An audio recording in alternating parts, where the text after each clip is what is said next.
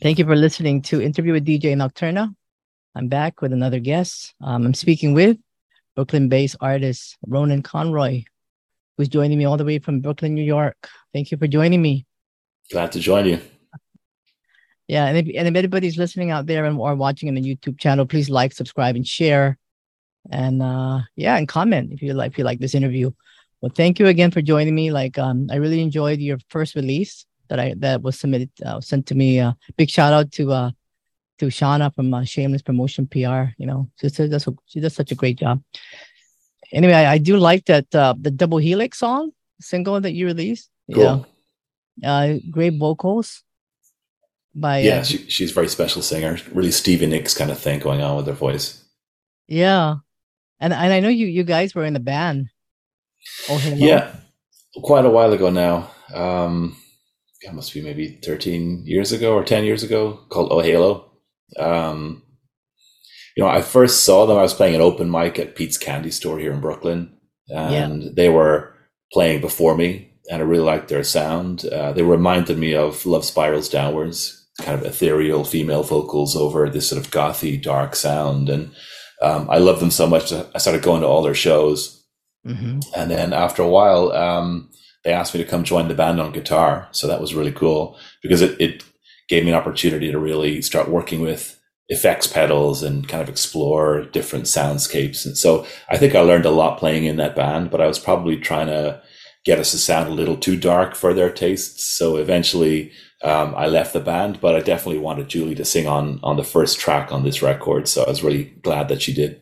yeah. It's a great single that the first single that was released from the upcoming LP called "The Slow Death of the Love Myth," which I'm really looking forward to talking to you about. So you are now. I mean, I know you live in New York, but Yeah, originally, you were born and raised in Dublin. Is it Dublin? yeah, yeah, yeah. I grew up from the '80s in Dublin, but my family had lived in a few different places in Ireland. I lived in the west of Ireland for a couple of Oh yeah. years, and my family had lived in Kildare, which is kind of south of Dublin. But yeah, since the mid '80s, um, I grew up in a small town on the sea called Dalkey, which is very beautiful, kind of a medieval town, a lot of ruined castles and really nice harbors. And it was kind of cool actually for a kid like me growing up, in his teens, being a little bit more on the brooding side, to be able to put on The Cure on my headphones and go walking around the town at night and walking down by the sea and just Oh yeah. very quiet at night. So you could kind of get out there and just, be in your own thoughts, which is cool. So how did you start out in music? So, well, I guess there's a number of things that really pushed me to get into music. My parents are both musicians. My father played guitar, and my mother played guitar too. They both played guitar, and my mother played tin whistle as well. She's a really good tin whistle player. And my father played a little bit of mandolin. So they were kind of playing traditional Irish music and ballads in the house in the evenings sometimes. So I kind of grew up with music in the house, and they would play. My father played Johnny Cash and Christopherson stuff when we were out in the car, and my mother would play ABBA records at home. And I had three older brothers, and they all had their own tastes in music. So growing up, I'd constantly hear what they were listening to. So growing up in the '80s, I would hear a lot of new wave and Depeche Mode and The Cure and Frankie Goes to Hollywood and Madonna and George Michael. And then another brother was into Def Leppard and Mott the Hoople and some of the glam rock stuff. And as I got a little older, then it was, grunge and indie and Guns N' Roses, and went to college. And finally, people started introducing me to blues and, grunge and indie from the '90s and things like that. So I was always getting exposed to all this music from an early age. And I kind of, when I was a kid, I would envision myself singing. I'd be lying down to go to sleep at night and have the headphones on the radio, and I'd be listening to "I Want to Know What Love Is." Remember that song from the '80s? Oh And yeah, yeah. I'd be imagining myself on Foreigner? stage. Yeah, I'd be Yeah. imagining myself on stage singing this, and so I guess I always wanted to get into music. And then one summer, my mother loaned me and my brother Neil her guitar, and we started learning how to play some chords. And I think that's kind of what showed us that you could actually play and actually do this stuff. And I've kind of never looked back, but I'm always taking in new music and new influences. So I love listening to your show and other shows, just hear songs that I've never heard before and bands I've never heard before that I really like, and then go explore their back catalog and try to support them as well. It's really cool. Yeah, and I know that you work really closely with her Vanished Grace, Charlie Nealon. Yeah, so Charlie Nealon was in this duo called Super Butter. They're a producer duo, and when I joined Oh Halo, they were already planning to record an album with Super Butter, and at the time I had recorded a couple of albums, but I had recorded. I guess I thought, well, Bob Dylan records his albums as a live performance, so you have to capture that authentic thing, and that's kind of how I worked. But then with Oh Halo, Charlie would lay the program drum tracks down and then start putting guitar and bass and synth on top of that, and then the vocals. And it was a different approach. And at first I was like, oh, this isn't quite the same, but the results are so good because it allows you to really be able to go much deeper and change things and adjust as you go. So I loved the sound of the Oh Halo album. So as I was leaving Oh Halo, I had all these songs I'd written that never really fit Oh Halo or didn't fit the Listeners, which is a band I played in before Oh Halo. And I asked Charlie, would you be interested in recording, working with me as a solo artist? And honestly, I had like 10 years of demos, and I thought he might be excited about one or two and say, yeah, these are some good songs. We can record a single or two.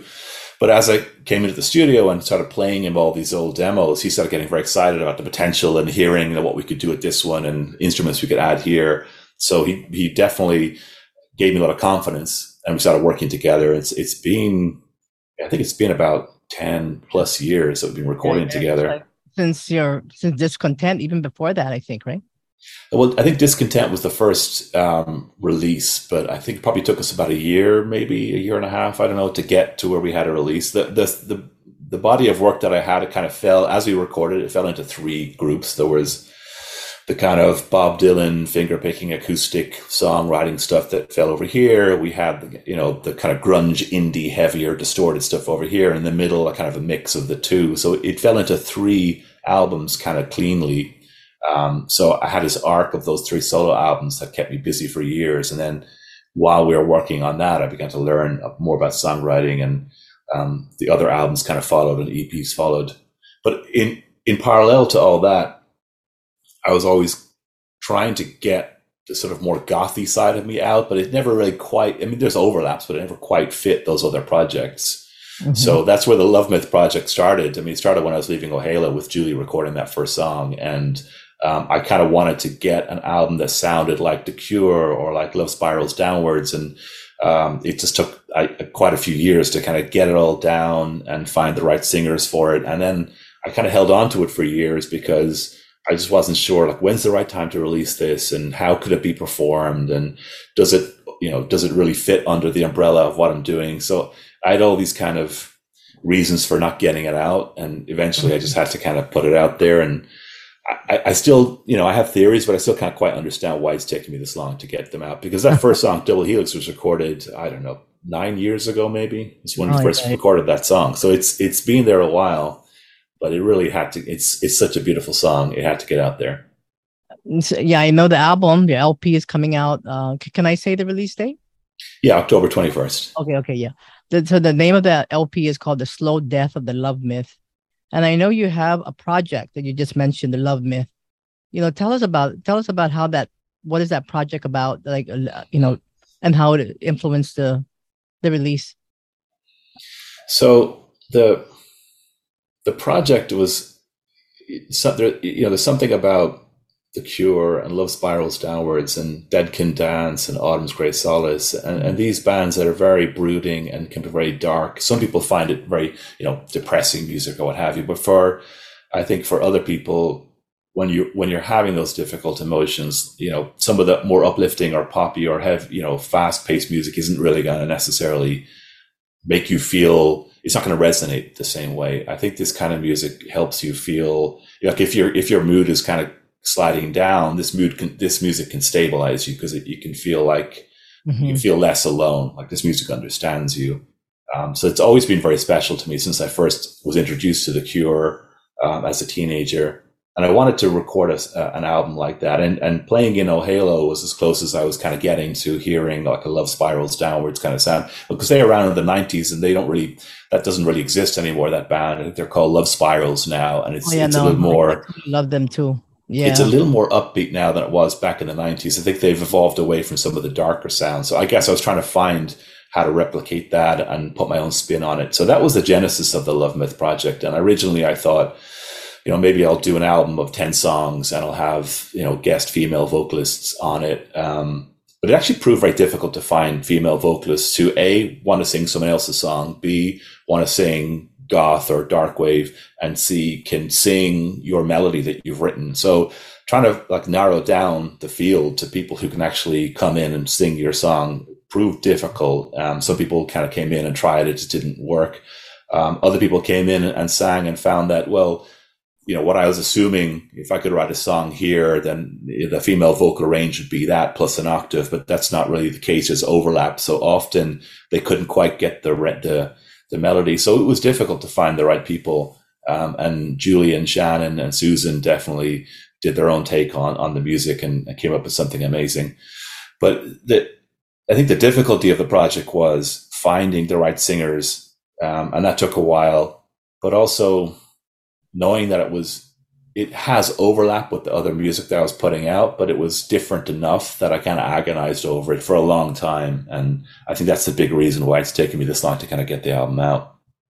But I called it the Love Myth Project. I don't know why, just that's kind of how I thought about it in my head, because it was a long running thing that I kept working on. And there's a few more songs that are probably already ready for a next album, a follow up after this one. So I think it's going to keep going. Oh, yeah, yeah. So this is the first release from that project, the Love Myth, Yeah. right? Okay. How come it's called the slow death of the? Can you? Well, I mean, I love it. I love the way it sounds, and so I think actually I have to give credit where credit's due.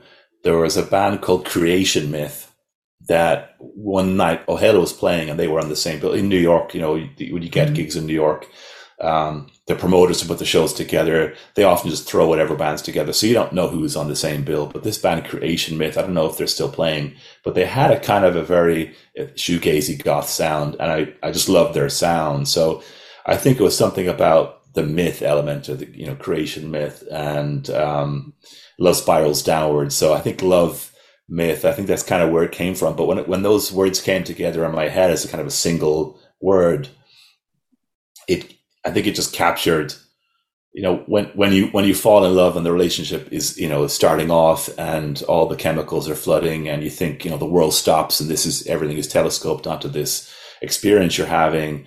And then, maybe that relationship doesn't work out. So you question the validity of those feelings that you had. Like, do you really know what love is? You were so wrong. And the next time somebody comes along that you fall in again, you start to feel like, well, last time I was wrong. So you start to question whether, love is a myth, and you start to think, well, there's like DNA within the cell of every organic being on the planet that has a computer code that's telling the gene to replicate. And that's kind of, getting into kind of neo-Darwinian theory or Richard Dawkins stuff. But I was reading a lot of Richard Dawkins at the time and beginning to think, well, is love and all that stuff is driven by a mechanical computer sort of thing behind the organism? So all of this was kind of swirling in my head. So I think a lot of my songs and albums would kind of look back on a chapter in my life or a period in my life or a relationship that ended or love starting and ending, or trying to understand myself. Whereas Love Myth is really looking at, the sort of primal fear of how can we have a human connection, and is love a myth? So it's very much allowing myself to feel those darkest fears. I mean, it doesn't represent like the entirety of how I think about life per se, but it definitely, the album allows me to feel okay about facing, and feeling like those feelings are valid, and not trying to say, oh, those feelings are very dark, therefore let's put them aside. It gives them a place to really live and breathe. So I think that's thematically the more I wrote these songs, the more that seemed to be what the album was about.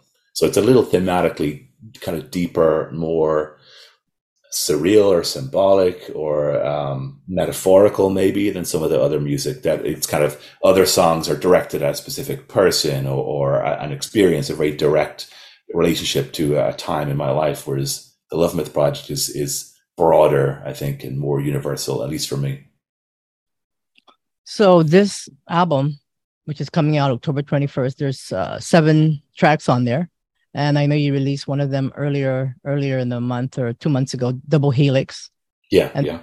and then you just released September 27th. It just came out. This is a cover of a Lana Del Rey song called Dark Paradise, which I really, really like your rendition, your version of it.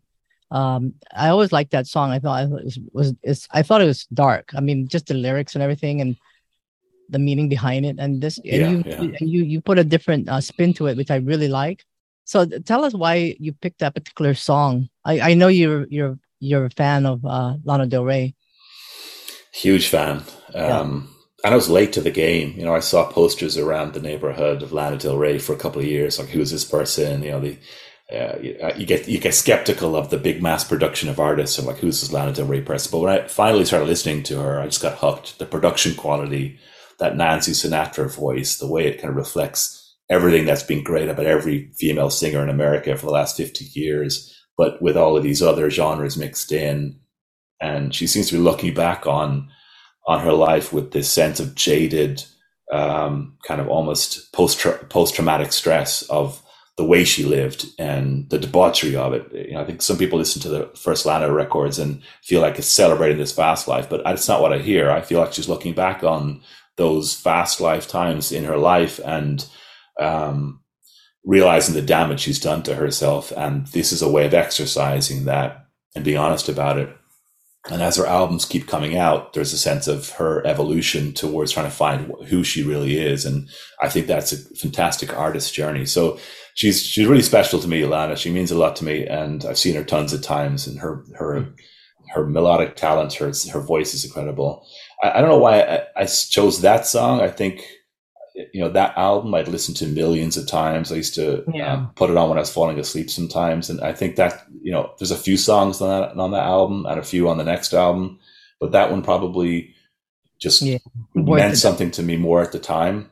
Yeah. And I felt like I could do it justice. And I think I was hearing it in terms of, there's a remix of Depeche Mode's Enjoy the Silence. I think it's a Mike Shinoda remix. I don't know much about him, but it's a remix that has a lot of heavy distorted guitars and just makes it this much more gothy sound. And I thought, well, you could do that to this Lana song. So that's kind Yeah. of the idea I had behind what I wanted to sound like. Did you find any challenges trying to cover that song? Oh, for sure. Yeah. Her voice is so exact. And there's the wordless elements of it when she says, you know, lying in the ocean singing your song, and then she sings this kind of like, you know, this thing without words, this little melody that kind of does this kind of corner thing. And it's really hard for me to sing like that. So I had many takes of it and was never satisfied with how it sounded. So Yeah. yeah, trying to do her voice justice, I probably transposed the song into a different key as well to make it more comfortable for me. So yeah, I Mm. definitely felt like, okay, when I hear the original and I hear You other cover versions did and a I great hear job. mine, I'm like, Yeah. you know, I'm very Yeah. critical of my own work, as as you can hear. I like your version actually. Yeah, I really do. I mean, I can listen to it over and over again. Oh, You, cool. yeah. So this seven there's 7 tracks in this album, and I know you sing. And how many of them? I was it 2 or 3? I know one of them is this one, and then some of the others are. I think 3 songs I sang on, and the other 4. There's 2 that Shannon sang, one by Susan and one by Julie, and then yeah, I sang on 3 of them. The reason there's 7, there's originally it was going to be a 10-song album, but we were going to put it out on vinyl, so you can only really do 28 minutes, I think, aside. I think that's what it was, or maybe it was Oh, 14 minutes okay. aside. I can't remember, but we had to scale it down to fit the vinyl length. So we said, okay, we'll have to cut some songs and we'll do 7. But So, then when the this is pandemic, vinyl. So the seventh is the 7 tracks is for the vinyl, and then you actually have 10. Did you say? well, that was the plan. But then when the Okay. pandemic hit and all the vinyl stores closed, there was no way to even Oh, do vinyl. But by that point, Charlie and I had kind of listened to the running order of these 7 songs. We thought, no, this sounds really good. Let's not expand it back up. Or at least that's kind of what I thought. So the fact that it turned out to be 7 was kind of by accident, more by intent. hmm, And so there's already 3 songs, kind of 3 or 4 waiting for the next follow up. yeah. Oh wow. Okay. Are you going to be releasing another single before you release the actual? Well, it's actually in 3 weeks, but that's still Yeah, like. Hmm. I can't believe it's in 3 weeks because, like I said, I've been sitting on this album for some of these songs for a long time, and now it's out there. I almost can't believe it. It's very surreal. But yeah, there should be another single. I have to say, I've agonized a lot over this record, gone back and forth, and a lot of doubts and hesitations. And I think any artist, there's a fear that when you put it out, like it's done, you can't fix anything else. And will people like it? Maybe they like this song and that song, but then the next song they won't like. Just all these things go around in your head. So the next single that I kind of chose is one called "Born in Conflict." It's very different. I like yeah, I like that one too, and I like "Love Myth." Cool. Yeah, Susan's job on Love Myth, it's probably the most kind of upbeat song on the album, even though the lyrics are kind of dark as well. But the Born in Conflict song, it's a little different than the other two. It's a lot more, I was kind of thinking about the albums by The Cure, the Pornography album, where there's a lot of drum beats that don't have a snare, just a lot of heavy tom That's beats. my favorite album by The Cure. Oh, wow. And it's very claustrophobic and it's very like close. Yeah. And I was thinking, I want to channel that for this song. And there's a B-side of theirs called Fear of Ghosts. And in that song, there's just like these whispering voices that are very almost terrifying in the intensity and the emotion. So I had those elements in mind when I did Born in Conflict, because that whispering voice, there's like a two sung verses, and then there's this whispering voice. It's like all your worst fears, your mind speaking to you and like being very negative. And like, I wanted to just capture that. And it's very kind of vulnerable and very exposed. But it's not as explosive and epic as a Lana song, and it's not as lush and shoegazy as Double Helix. So, I think that's the next single, but then sometimes I'm like, well, are people going to like that one? So you kind of go back and forth, but as it stands at this moment, that's the plan. I really like the video too with this sword swallowing performer. Oh yeah, Lorena the Thrill. I've seen her perform a few times. She's very intense, and I just thought, wow, you could really bring something, an extra element to this record. And then Hypnodoll, who does the last two videos, she has such a creative mind. You can kind of tell her, here's what I'm thinking, and she will take all those elements and add her own take. And there's always a level of synchronicity and coincidence that goes in there too. When I told Hypnodoll I wanted to use this sword swallower, she thought about Three of Swords tarot card, which I love that. I love the tarot in the video as well. Yeah, it's kind of like when you get the tower and the Three of Swords. Oh my gosh, yeah, that's a heartbreaking one. The tower, the Three of Swords, the Ten of Swords. And the lovers. But coincidentally, Lorena had that Three of Swords tattoo on her arm just a couple of weeks before we did the video. So it was we didn't know that. It was just, there's a lot of synchronicity in how it all came together. Like meant to be. Yeah, I think so. Awesome. So your band, you want to do a shout out to your band members? I know you have the guys in the who did the performance piece. I know you got Charlie Nealon, of course. Yeah, so Charlie, all the albums I've recorded, Charlie is always there, ever present. So on this record, all the bass is Charlie. There's a couple of tracks that he does the drums on. All the synth and keyboard is Charlie. All the engineering and producing obviously is Charlie. And there's on Double Helix, he also plays guitar. There's these big splashy distorted chords that come in towards the end, and that was him doing a kind of a Her Vanished Grace style edition. So Charlie's phenomenal all the way through. Justin Werbonsky, I've been working with him for years. I actually play bass in his band right now. There's a band called Demonic Sweaters that I'm playing bass in, and we're actually recording soon. So he's played drums for me for many years on lots of albums, and he's on this album a lot too. The drums on Double Helix, for example, that's just some phenomenal fills that he does. And the three singers, so Shannon Brown, Susan Wang, and Julie Dictorow, all three of them, I'd love to continue working with them. I think since Oh Halo, we left Oh Halo and they released an album after that. I'm not sure if Julie's still producing music. So we're not really in contact, unfortunately, but, I'd love to work with her again because she's so talented. And hopefully Susan and Shannon can work on some more vocals for me. But I'm also on the lookout for other people who have that kind of ethereal dark wave goth voice. So I think with the pandemic, it really shut things down in New York. I was just starting to hear some people at gigs that I thought, oh, this person could work out, but that all kind of got put on hold. So I'm kind of getting back out there and meeting musicians again and thinking about what might be next. Yeah. Well, I'm looking forward to the release date, which is again October 21, and this interview will air on the 22nd, which is the Saturday.